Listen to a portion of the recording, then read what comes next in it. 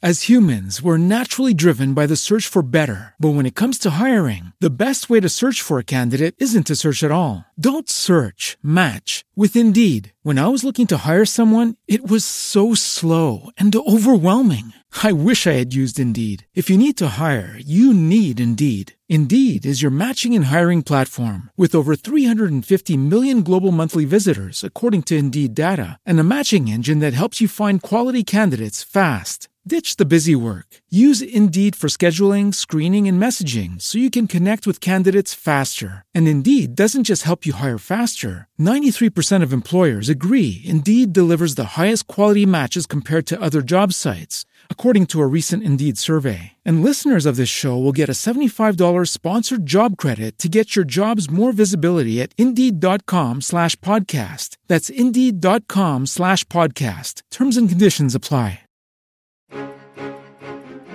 Welcome to Beyond the Crucible. I'm Warwick Fairfax, the founder of Crucible Leadership. Even when life can feel overwhelming and there's no hope, just take that, one small step. It could be apply for that next position, even when you think it's hopeless. Have that one more networking call. In J.K. Rowling's case, send out one more manuscript to one more publisher. Whatever the positive step is, no matter how small, each day, try to take one small step. It could be journaling about the kind of position you would like to get, but it's the importance of taking one small step at a time each day, each week. That is probably the foundation of getting out of a bottomless pit. Even when that small step can seem like, well, even if it happens, so what?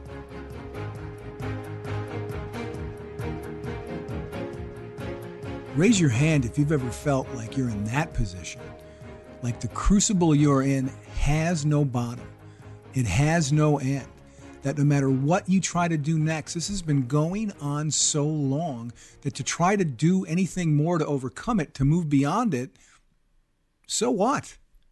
Hi, I'm Gary Schneeberger, the co-host of the show and the communications director for Crucible Leadership. And on today's episode, Warwick answers the so what question. Beyond that, he offers a roadmap for how all of us can proceed through a bottomless crucible, as he calls it, through what we've dubbed crucible fatigue. How do you get from point A to point B when point A and a half seems like it's gone on forever? You'll find that out on today's episode. And as Warwick says, it all begins with one step. Sometimes we go through this crucible and it feels like it's a bottomless pit. It feels like the pit has no end. There is no light at the end of the tunnel. You can't even see a tunnel. You just see this whole sense of darkness. And at the moment, everybody really has had a tough 2020, or pretty much everybody. We've had the whole pandemic, which seemed to go on forever. Yes, we've heard recently that maybe there's a vaccine, but that could take quite a while to get out and be widespread. The economy is uncertain. We've had a very tough election that's divided many people. Some are happy, some are not happy. Our whole world feels in a lot of turmoil, a lot of division along a lot of lines, including racism and issues of systemic racism. I mean, it's been a very tough year for a lot, if not most people. So in a sense, you could say many of us are going through a collective crucible, but crucibles can also be very personal. Whether it's 2020 or not, you might have got fired from your job or let go, passed over for a promotion. Maybe you have a loved one that's died recently or a health challenge in the family. So whether it be because of large outside causes or something very personal, there are some days, some months, some years even, in which we feel like we don't have hope.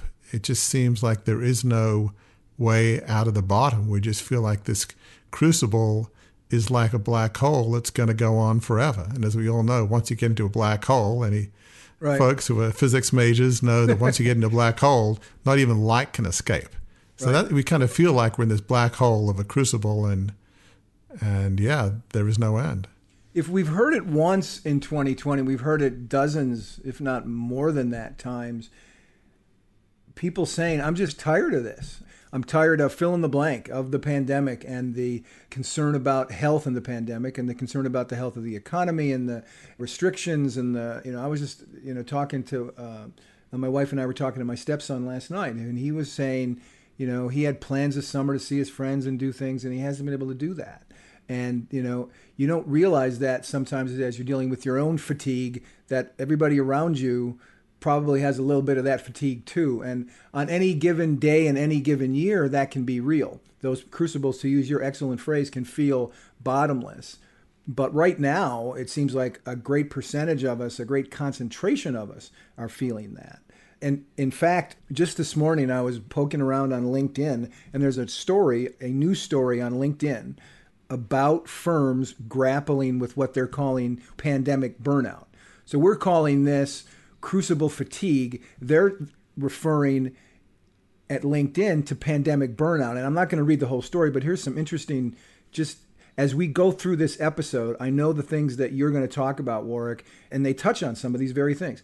As the pandemic stretches on through the fall, bosses say many of their remote employees are reporting depression and uncertainty over what's next. And many firms are taking actions to head off a surge of employee distress. That sounds like fatigue, doesn't it? But just a couple of the tips that they offer in this story on LinkedIn. One, and we'll talk about it in more detail in some different words, but as we move through this episode, encouraging staff to take time off or take self-care days. Okay, that's one of the things that LinkedIn's talking about in terms of pandemic burnout. We'll talk about it in this episode about crucible fatigue. Also, fostering dialogue to share genuine emotions. Right? That's one of the tips that you have that we'll unpack a little bit later on. And then offering training or supervising to help people with expressing empathy to others. Again, that's one of the things. We'll talk about it. You'll talk about it in a bit of a different way, but you will talk about it before our time is up today. So I thought that was very interesting as we sort of picked this idea out. We're not the only ones who are doing it, because here's LinkedIn talking about it just this morning. Yeah, it's so true. Yeah, for so many of us, we just locked at home, and I have 3 adult kids in their 20s, and one is working remotely and, seems to be okay. My daughter came back from Australia, where she was for a couple of years, and she's doing a grad course, and, she should be in Chicago where the grad course is, but it's all remote, and she's an outgoing person, so it's just tough to be locked at home. And younger son had to do graduation from college, I guess remotely. Wasn't able to go to it live. So our lives are just so different. People are getting isolated, I'm sure. Depression and other issues are more prevalent now since people are locked at home. So life is tough enough, but you've got this overlay. So it's a tough time for many people. I always like to pull quotes, especially on these episodes when it's just the two of us. And the listeners don't know that I'm a huge Green Bay Packers fan. But here's something that Vince Lombardi, the legendary coach of the Green Bay Packers, said about fatigue, which is, I think, a good jumping off point to begin some more detailed discussion of this subject of fatigue over crucibles. Vince Lombardi said, "Fatigue makes cowards of us all," right? We talked about this idea, Warwick, that right. I don't feel I have enough energy to get on. I just want to stay in bed and pull the covers over my head. And Vince was a little plain spoken, but the idea there really is it can make us feel like we just want to give up. It can make us feel like we don't have what it takes to press through. We're kind of right. We often use this image in Crucible Leadership. We can, feel like we're hiding under the covers and just not want to get up. You just this sense of, I'm done. I've had it. I'm checking out of life, just going to go through the next 20, 30, 40 years. And that's it. I think all of us can have times in which we feel like that's it. Or, when you're in the bottom of a crucible that goes on forever, it is tough to get out of that thinking, back to the black hole image. It's tough to get out of that thinking of, I'm done, I'm worn out, I'm tired, I've had it. That's not an easy cycle to break when you're at the bottom of a crucible. And listeners who've spent any time at all with us know that you are a great student of history, that you draw many of your leadership insights, practical tips from some of the greatest leaders in history. And history tells us that what we're talking about today, there are examples, even in recent history, there are examples of folks who have gone through some really hard, bottomless feeling crucibles, crucible fatigue. And yet, as we like to say, on beyond the crucible, your crucibles aren't the end of your story, they can be the beginning. In the cases that you've written about in the past, there are great examples of folks who indeed have done that. Who comes to mind as you think that over? Yeah, it is funny. We do talk a lot about folks in history, be it Washington, Lincoln, Churchill, Roosevelt. But one that came to mind as we were thinking about this is somebody I wrote about a little while ago, maybe a year ago, J.K. Rowling, whose first name is Joanne, but publisher decided to go with J.K. since she wrote the best-selling books, Harry Potter, that was targeted at kind of, teenage boys and what have you, and they thought, J.K. would be better for that audience. Right. I don't think boys would really have cared, but, publishers, go figure. It's the marketing and PR guys. It's the PR guys. Exactly. So, everybody's heard of J.K. Rowling, and they've heard of her incredible success. She sold more than 450 million copies of a 7-book series. Her 8 films that she's done on Harry Potter, she's done other ones, but just on Harry Potter, they grossed over $7 billion worldwide with a B. I mean, she's had enormous success. So when you think of people who are that successful, it's hard to think that maybe they went through crucibles. Maybe they went through a time in which there seemed to be no hope. And so, we forget about that. But J.K. Rowling, Joanne Rowling, she had that experience.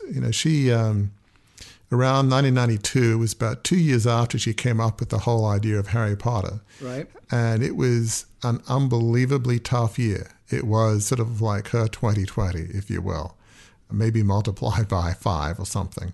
Her mother had just died after battling multiple sclerosis since Joanne was a teenager. She'd had a difficult divorce from her first husband, and she had a young daughter to support. So here she was in Edinburgh, Scotland, living in poverty, on welfare. She had a young daughter to support. By her own admission, she was diagnosed with depression, on the verge of suicide. Again, this is her perspective. Life couldn't have been more difficult. I mean, what hope is there for a single mother in Edinburgh, in that situation? And, apparently she had a difficult relationship with her dad. So, a lot of these support mechanisms, they kind of weren't there, at least not from family. And those are a lot of crucibles that can stack up pretty quickly. Yeah, I mean, she said that she was as poor as possible to be in modern Britain. She felt that she'd failed on an epic scale. But it's interesting, she says that rock bottom became the foundation on which she rebuilt her life. Mm. And what's interesting is, and she's said a number of things since about this, about just kind of her attitude. She said failure was stripping away of the non-essential. She said she was set free because her greatest fear had been realized and she is still alive and she had a daughter that she adored. Failure taught her things about herself that she couldn't have learned any other way. So she said that later, but at the time, picture J.K. Rowling. So here she is, Joanne Rowling. She's in Edinburgh. She tended to ride in the sort of cafes in the town. Right. And so what she would do is she'd have a stroller with her young daughter in it, and as a lot of young mothers and young parents will know, she'd be, wheeling around the stroller until eventually a daughter would fall asleep, which can take a while. So, a daughter would fall asleep. She'd head into the cafe and then start writing, not in a typewriter, longhand on a pad of paper. And she's probably thinking, okay, how many pages can I get done before my daughter wakes up? Right. 2, 3, a chapter. Okay, off we go. Let's have another few walks around the block and then let's go to another cafe or maybe the same one. So that's what she did, time after time, until that book was finished. Then she went to a number of publishers. She went to 12 publishers. They all said no. Right. The 13th said yes. And let's back up so listeners catch this moment. The book she's talking about that she gave to 12 publishers, a dozen publishers, wasn't, some book you've never heard of.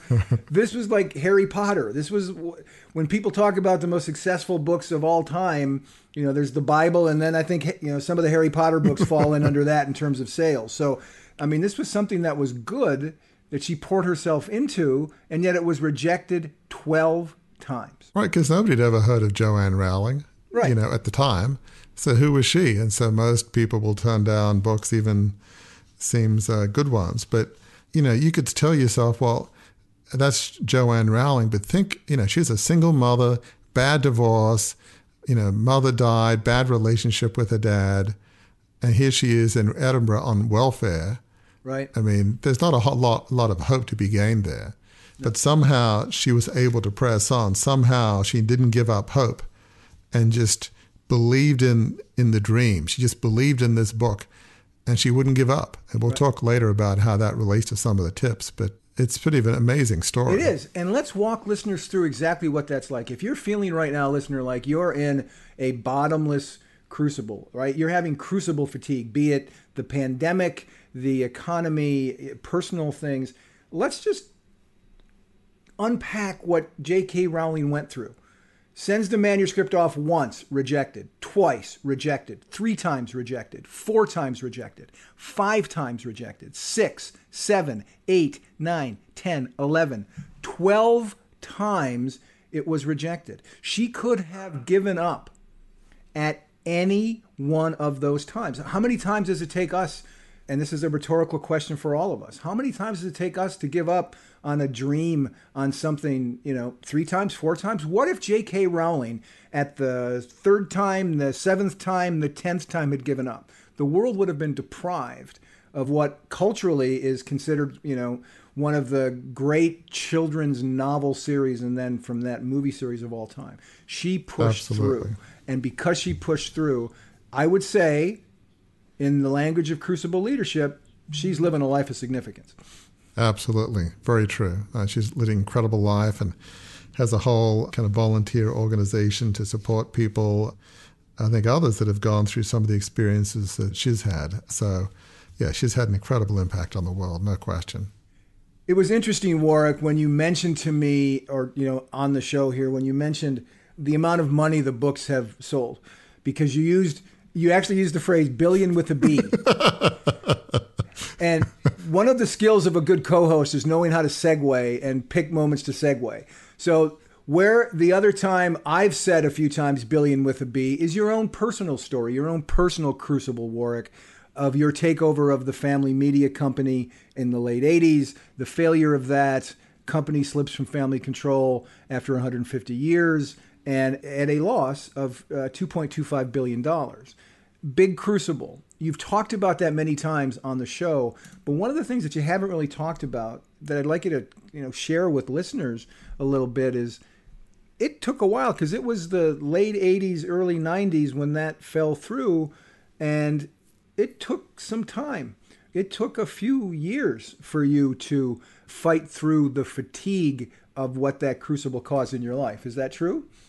It is, yeah. I mean, as you mentioned, I think most listeners would know, but growing up in this large family media business in Australia, newspapers, TV stations, radio, magazines, launched this $2.25 billion takeover to bring it back to the ideals of the founder, see the company as being well run. That kind of all fell through almost from the beginning. We had an unsustainable level of debt. I felt like I'd been put on this earth to, spend my whole life in this media company and, can do such a lot of good in the community. I thought this was a vision. Maybe it wasn't my vision, but I felt like it was a good vision nonetheless. And then after 150 years, certainly in part due to me, the company goes or passes from family control, goes bankrupt and passes on to other people in late 1990. So here we are in the 1990s, and, I was not clinically depressed, but I was in a bad way. It's like, well, what is my purpose now? What do I do? Right. I wasn't poverty-stricken like Joanne Rowling. I didn't have the same level of wealth, but certainly enough to be okay. But just emotionally, spiritually, I felt like I'd let my family down. guard down in a sense. And the company was founded by a person of faith, and faith's important to me. I felt like I let my parents down. It was just a tough thing. And so, I've always been analytical. So I thought maybe it would be, I could get a job doing strategic analysis, marketing analysis, anything that's analytical. And I'd send out resumes to different places in first half of the 1990s. And, who wants to employ an out-of-work media mogul? Right. I mean, nobody. I could say, oh, I'm humble. And they'll say, oh, sure. Yeah, right. Mm-hmm. And so I was like unemployable. I mean, it was just, it's hard to have a hope, when you just think of all these rejections, which I could understand. So eventually, sometimes desperation makes you take steps that you probably wouldn't otherwise.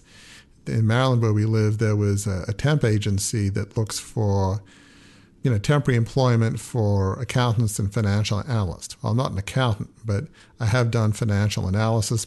After I went to Oxford and before I went to Harvard Business School, I worked on a bank on Wall Street, and so I did, financial analysis. And as an aside, I have a Harvard MBA, but that certainly didn't help me get a job at that point. Again, former media mogul. Right. It was just, didn't do anything for me. I mean, not their fault, but the situation. So I went to this temp agency and said, well, I could do financial analysis. So I said, well, we have this little program that'll test your proficiency at Microsoft Excel.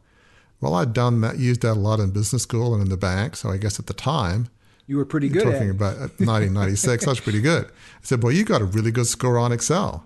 Okay, great. So they found me a job at a sports company that had its U.S. headquarters in Maryland and had needed some help with budgeting. So I did that over a few months, and it must have done a good enough job. They said, well, you're an employee. I said, you did a great job helping out with budgeting analysis and all. So then they said, well, there's a temporary to permanent position at a local company in Annapolis, where I live, that's a large aviation services company. So we started off there doing financial analysis, and after a few months, they offered me a full-time job. Now, this is like 1996, and at the time, what they were offering me was a fair, wage for the work that was being done, but I felt like I was probably the lowest paid Harvard Business School graduate in history at the time. Right. But yet, I was overjoyed. I had a job. It was something that I could do. It certainly wasn't my dream job at Harvard MBA doing, entry-level financial analysis for an aviation services company. Nothing wrong with the industry, but it was a first step. And little bit by little bit, I got more into business analysis, strategic analysis. From there, as some listeners will know, I took an executive coach who does sort of mid-career assessments, gave me an assessment. I said, well, you have a great profile for executive coaching. Got into that, got onto 2 nonprofit boards, including my church board. As I started doing that, people said, boy, you have a great perspective on leadership. I'm thinking, what do you mean? I'm just asking questions. Right. So, do I have actually something to offer? Because at the time I would have been like, I couldn't lead my way out of a paper bag. Me, lead, look what I did. Come on, I have nothing to offer. But little bit by little bit, and then, the idea of the book came through a talk I gave in church. Somehow what I said helped people, and then Crucible Leadership. But where I am now is a tremendous place with a book that's going to be published next year, this podcast, Beyond the Crucible, active on social media, have a whole website, Crucible Leadership. But you think back to all those years ago when I'm at this temp agency, and it's like, oh, you're good at Excel. Maybe we can find something temporary for you. It seemed like a baby step, like a micro baby step, like a hundredth of a baby step. It didn't seem a particularly glorious step, but it was a step, as we'll talk about later, that led to greater things. But I had no idea at the time. And as before you went into that temp agency and had that conversation and found the temporary job, what was it like emotionally? I mean, we've talked about it many times that listeners probably certainly have not had the same details of their crucibles as you have or as I have. But the emotions are the same. And I assume at some point in the midst of post-takeover And going in and getting that temporary job, you probably experienced, did you not, crucible fatigue? Yeah, I mean, it was hard to have a whole lot of energy to kind of do anything super productive. Fortunately, I had young kids at the time, and my wife is very loving and supportive, which was huge. I'm so blessed.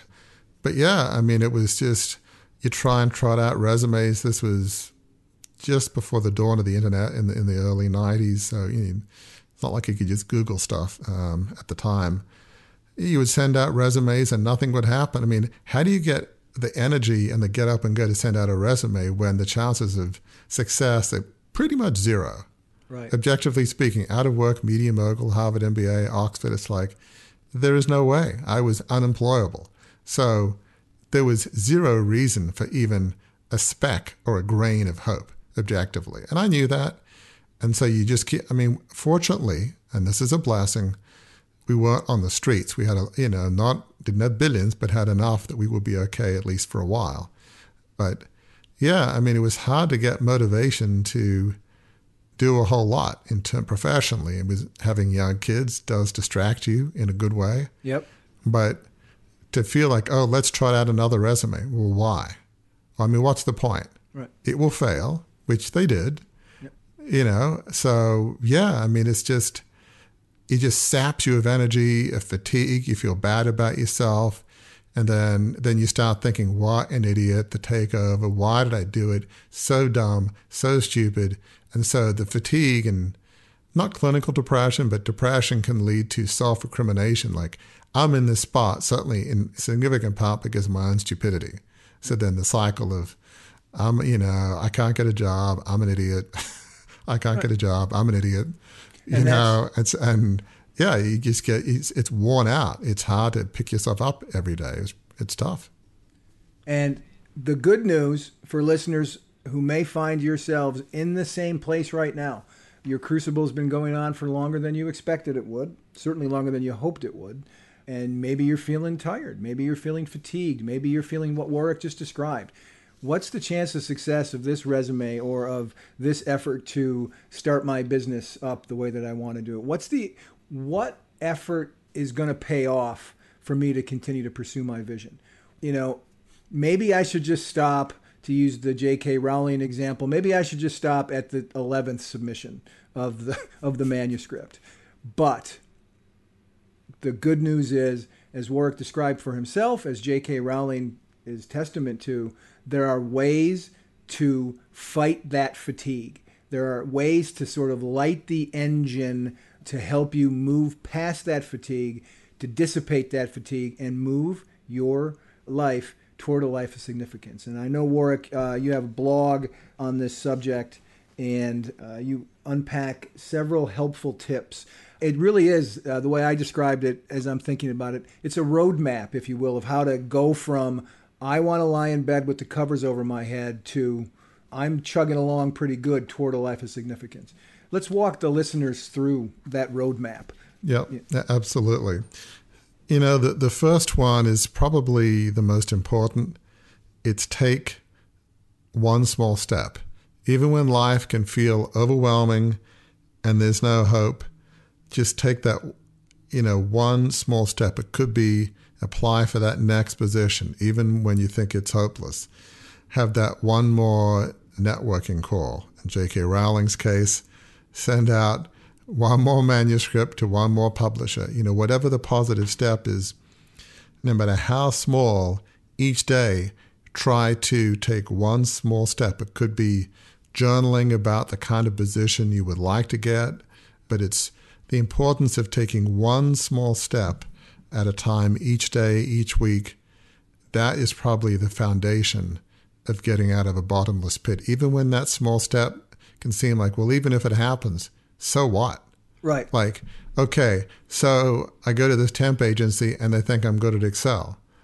Okay, that seems not super exciting, but okay.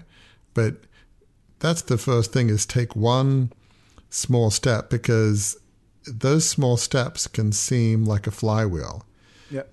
And I'll give you an example of a small step I took, and we haven't even talked about this beforehand, but it just came to mind. When I was my second journalism job, and I've mentioned on the show, I think once before, that I was a reporter in a newspaper, and I was kind of I thought I was a star reporter. I got a lot of, choice assignments, and I began to believe my hype a little bit too much, didn't try as hard as I could have tried, and the ultimate result of that was I got laid off.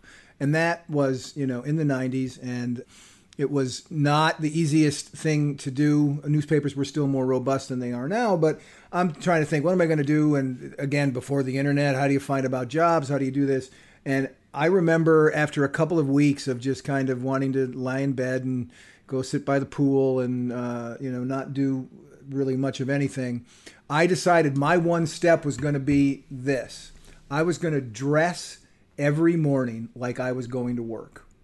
And I was going to treat finding a job like having a job. That was my job, was to find a job. So I got up, shaved, got dressed in my, shirt and tie and coat, and sat and worked trying to find a job. And just that one small step changed my perspective, because my perspective was a guy who was unshaven for 4 days, lying in his bed, feeling sorry for himself, to a guy that at least looked like, felt like he was someone who was employable, someone who had a future. And that one small step, to your point, then led to another small step, and I came up out of the bottomless pit. So after the small step, after step one, which is take one small step, what comes after that?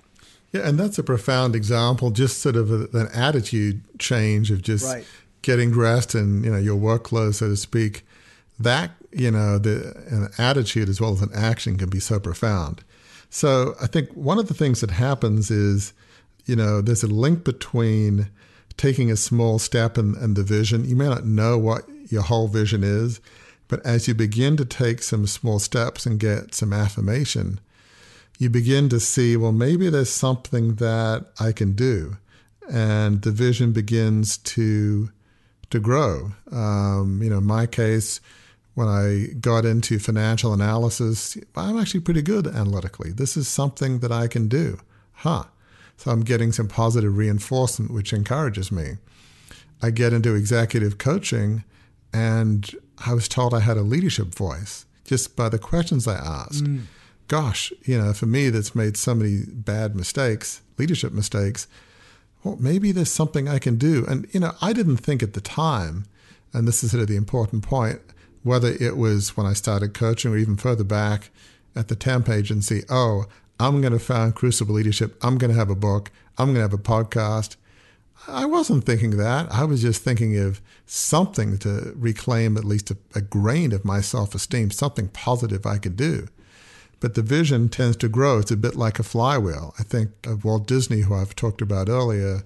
He's just started off wanting to do animated cartoons with a story that was a bit more interesting than the typical ones in the, 20s, early 30s. But from Mickey Mouse, ended up going to Snow White, going to Disneyland, Disney World, and on. The genesis of the dream is all about, surely can't we do animated cartoons a bit better? Right. That was it. It wasn't this big long-term plan. I'm sure J.K. Rowling didn't think, you know what, I really see a $1 billion+ grossing movie series. This is what's going to happen. She's just like, look, I've got this story in my mind. In her mind, and she'd outlined the whole series of books, but she just wanted to get it published. If she'd got enough income to support her daughter and have some modest living, she probably would have been happy. Right. So there wasn't some big vision, but as you take one small step at a time and you get one small win at a time, like, back to your example, by dressing professionally, it made you think, okay, my attitude today is better than it was yesterday. Absolutely. And you could say, well, that's not a win because you didn't get a job. You didn't even get an interview yet. But that attitude change in itself, I'm sure if you viewed at the time, was a win, even be it a small win. Yeah. Does that make sense? I couldn't envision the Big Lebowski that I was lying. And it's funny, it was before the Big Lebowski, actually, that I did this. But I couldn't imagine that guy who was sitting in a bathrobe and an unshaven face. I couldn't imagine him having a job. But I could imagine the guy in the mirror sitting in front of his word processor, sending out resumes, clean shaven, tie on. I can imagine that guy getting a job. And you're right. That was a switch that flipped in my head that said, okay, I can take the next step. So that was a key small win. And, as we're doing this, and it's easy to forget, we really need to celebrate each small step. Whether of course, it's hard to go out these days to dinner, but, back before, whether it's that or even just an attitude of celebration. I remember when that job at the aviation services company went from temp to permanent, it wasn't high paying, but I was overjoyed. Yeah. I'm a Harvard MBA, Oxford graduate. Why would I get excited about a very low paying, low level, entry level job? Because after what I've been through, it felt like a big step at the time, but it was a win. I was just over the moon. I was so happy. So don't take those small steps for granted. Celebrate it, because that gives you energy for the next small step. So Small step by small step, it builds your vision. Celebrate each small step, and that will produce a flywheel of enthusiasm that will make leaping out of bed actually possible, rather than dragging yourself out. And I love that. At this point, we're through 3 points, but truly they're not really tips. They're connected points. They're connected steps along a map. This is a roadmap to getting through crucible fatigue. Take one small step. Don't forget your vision. Dial into your vision as you're taking that step, after that step, before you take the next step, and then celebrate each small step as you go along. That's point 3 that you just made, or step 3 that you just made. Absolutely. And I think, it's funny. It's hard to learn or move or grow without moving. Movement is the key, which is why we started off with take one small step. But as you're moving, you're going to learn some things about yourself. You're going to learn about what you're good at, what you enjoy doing. You're going to learn, like in my case, I'm analytical. I'm strategic. When I started coaching, I realized I love listening to people and helping other people. I found I had a leadership voice that I had no idea that I had. When that led to me getting on 2 nonprofit boards, I'm a reserved person by nature, certainly at the time somewhat shy. Because I passionately believed in the missions of those 2 boards, I found I had a leadership voice. I was able to politely but strongly express my opinion, which is not the kind of person that I thought of myself. I'm not a bomb thrower.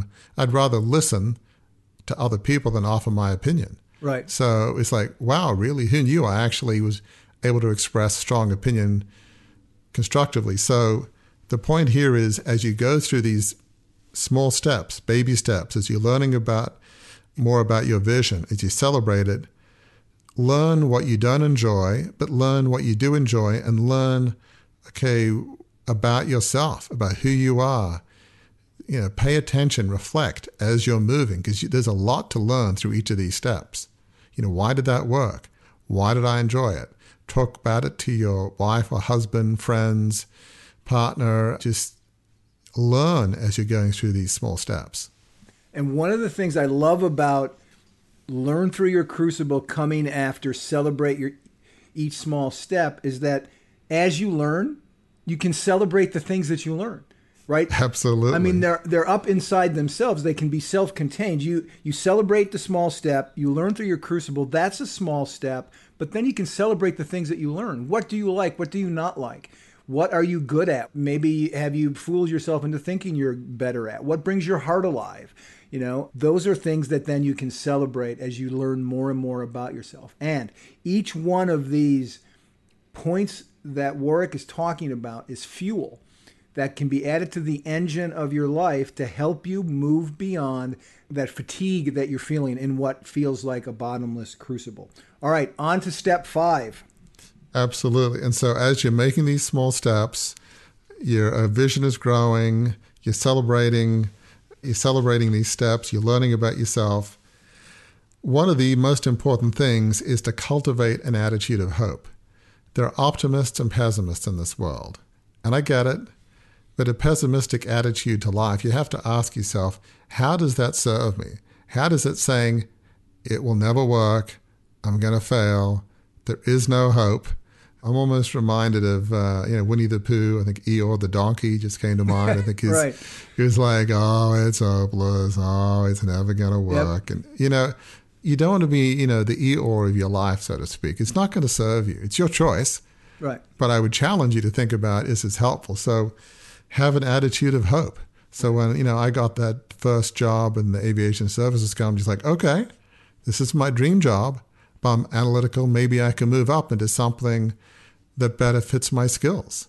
And, or whether it's coaching or a number of things I've done with the book, it's just each step have an attitude of hope, have an attitude that tomorrow will be a better day. It may or may not, but have an attitude of hope, because an attitude of hope fuels movement, fuels progress, fuels success. An attitude of negativity and of pessimism, what does that do? It fuels no growth, no steps. Right. So, whether you feel like it or not, force yourself to think of, have a hopeful attitude. Yeah. And along those lines, Warwick, one of the things that my wife and I have started to do in the midst of what can feel like a bottomless crucible, the collective crucible, I believe you called it at the top of the show here. One of the things that we've begun to do in the last month is every morning when we wake up, I went to the dollar store and bought like $1 worth of like 5 enormous things of slim ribbon. And every morning when we get up, we slice a bit of that ribbon off. And I've pulled an old vase from underneath in one of the cupboards, and we put it up near where we have family photos in our bay window in the living room. And every morning we get up, and together we take a little snip of that ribbon, which is used to wrap gifts.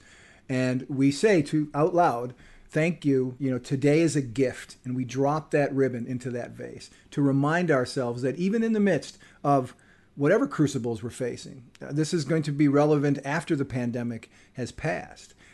But right now, with the pandemic going on and some of the tensions going on in the culture, today, being alive today, having the opportunity to take a small step, having the opportunity to have hope, all of that is a gift. And that for us is a tangible way to tell ourselves when our eyes open first thing in the morning, today is a gift. And if we think about it in that way, that will breed that attitude of hopefulness that you've just talked about.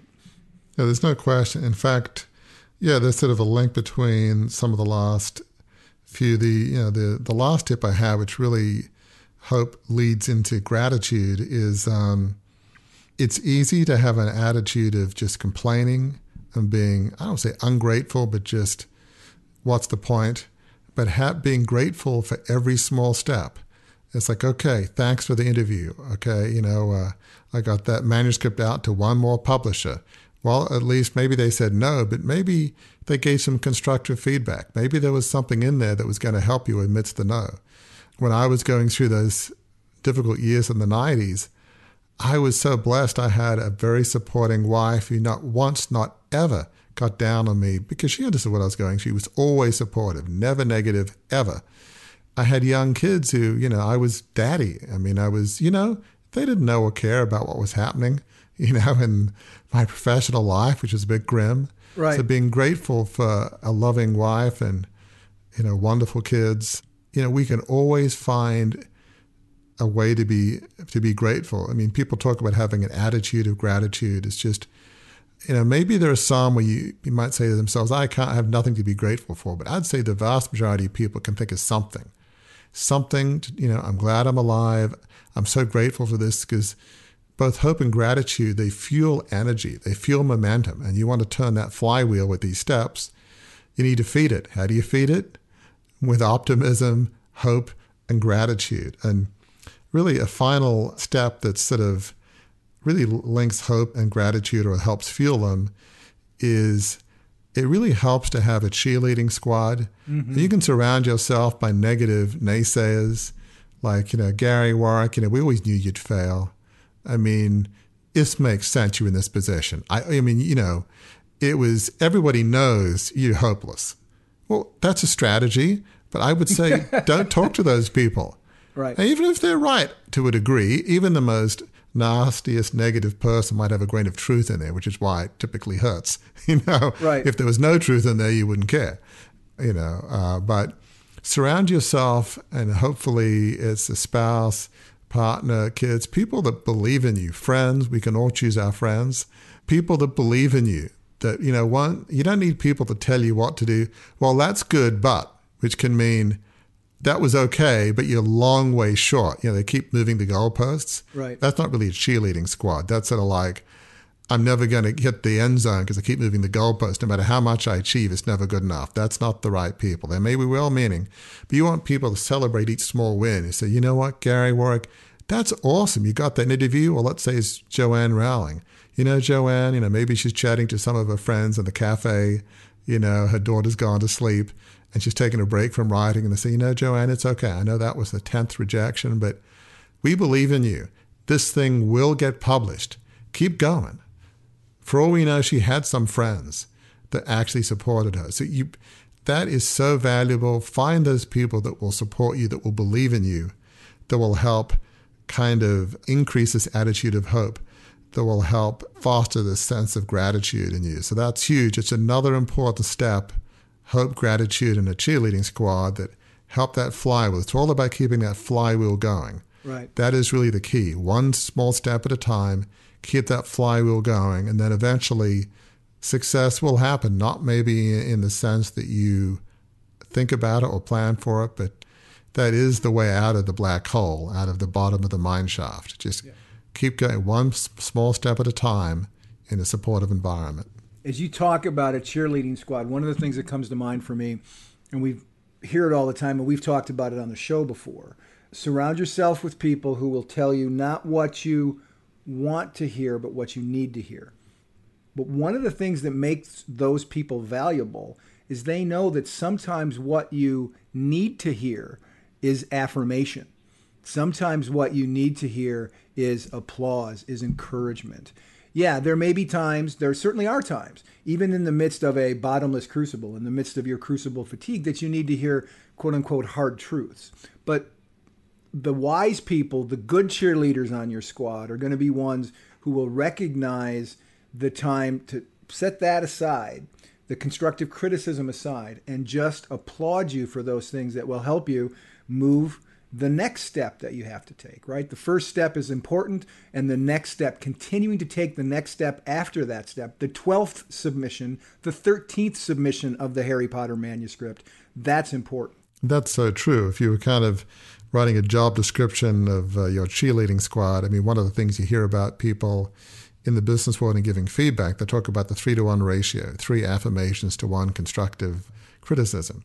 And some people think like they're helping you by just shoveling all over you in a massive pile all the things that you need to learn and do. And they all may be true, but you can't handle all of it at one time, and it's often not helpful.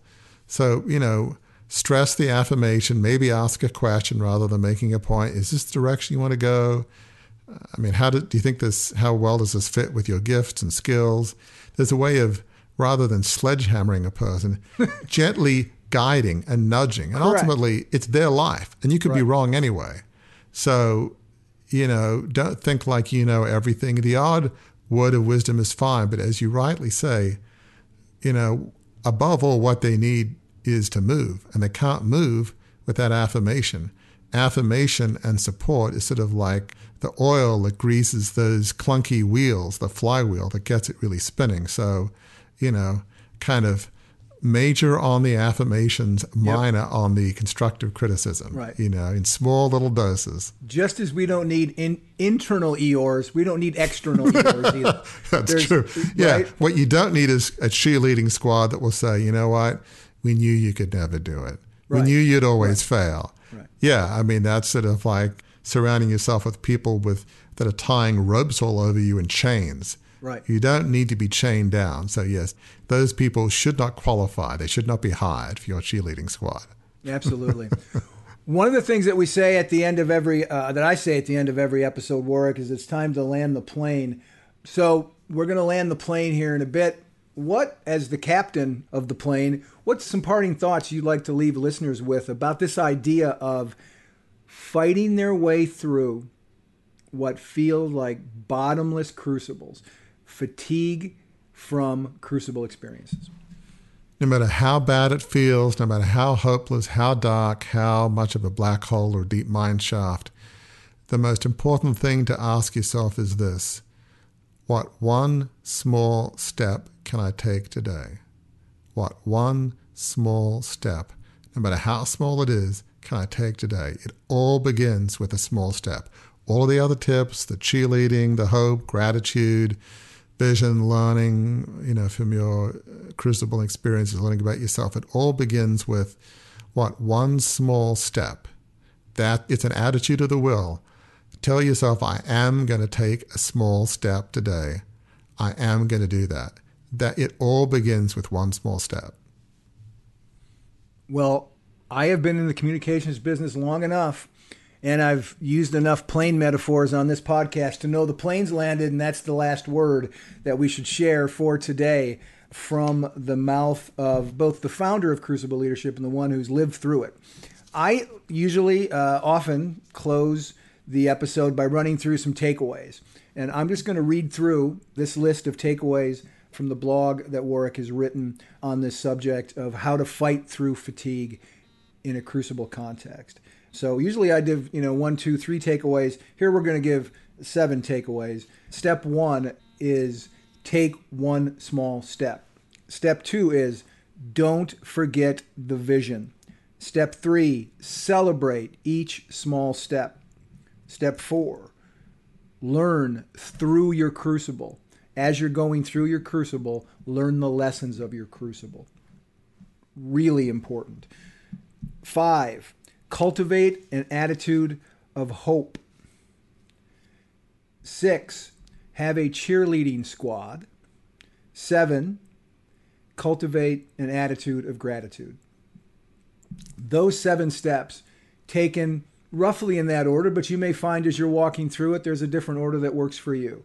But one of the things to remember as you're taking these steps, these aren't disconnected tips in the sense of try this here, try this here, try this here, maybe do this, skip that one. What Warwick's laid out for us here is really a roadmap where each time your engine gets a little more fuel, the flywheel gets a little more energy, and it pushes you through the fatigue that you're feeling about your crucibles. And the beautiful part of that is once you're past that fatigue, once that dissipates like black clouds being lifted, once you're through that, that's when you really begin to walk on that road to what we call a life of significance.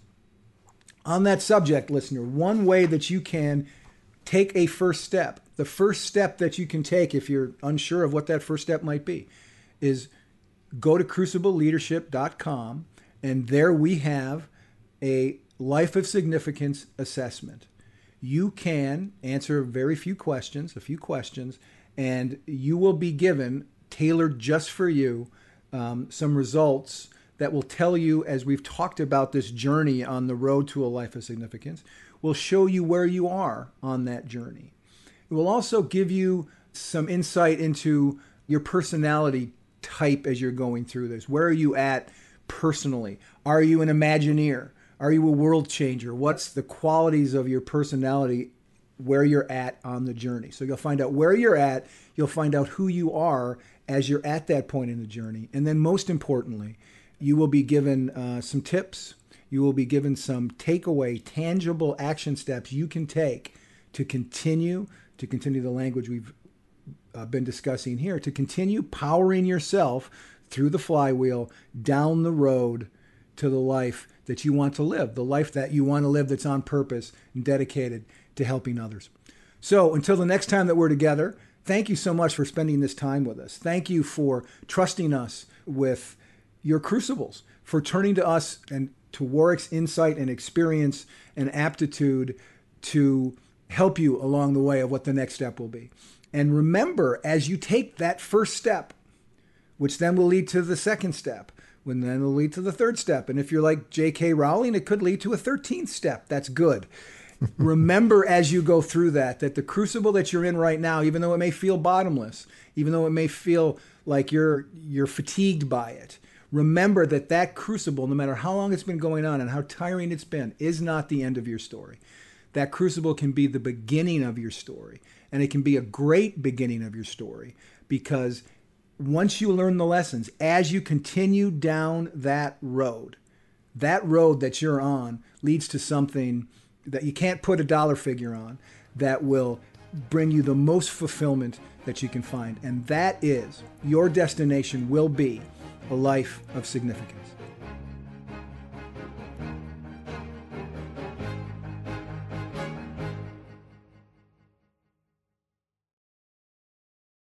At Grainger, we're for the ones who specialize in saving the day, and for the ones who've mastered the art of keeping business moving.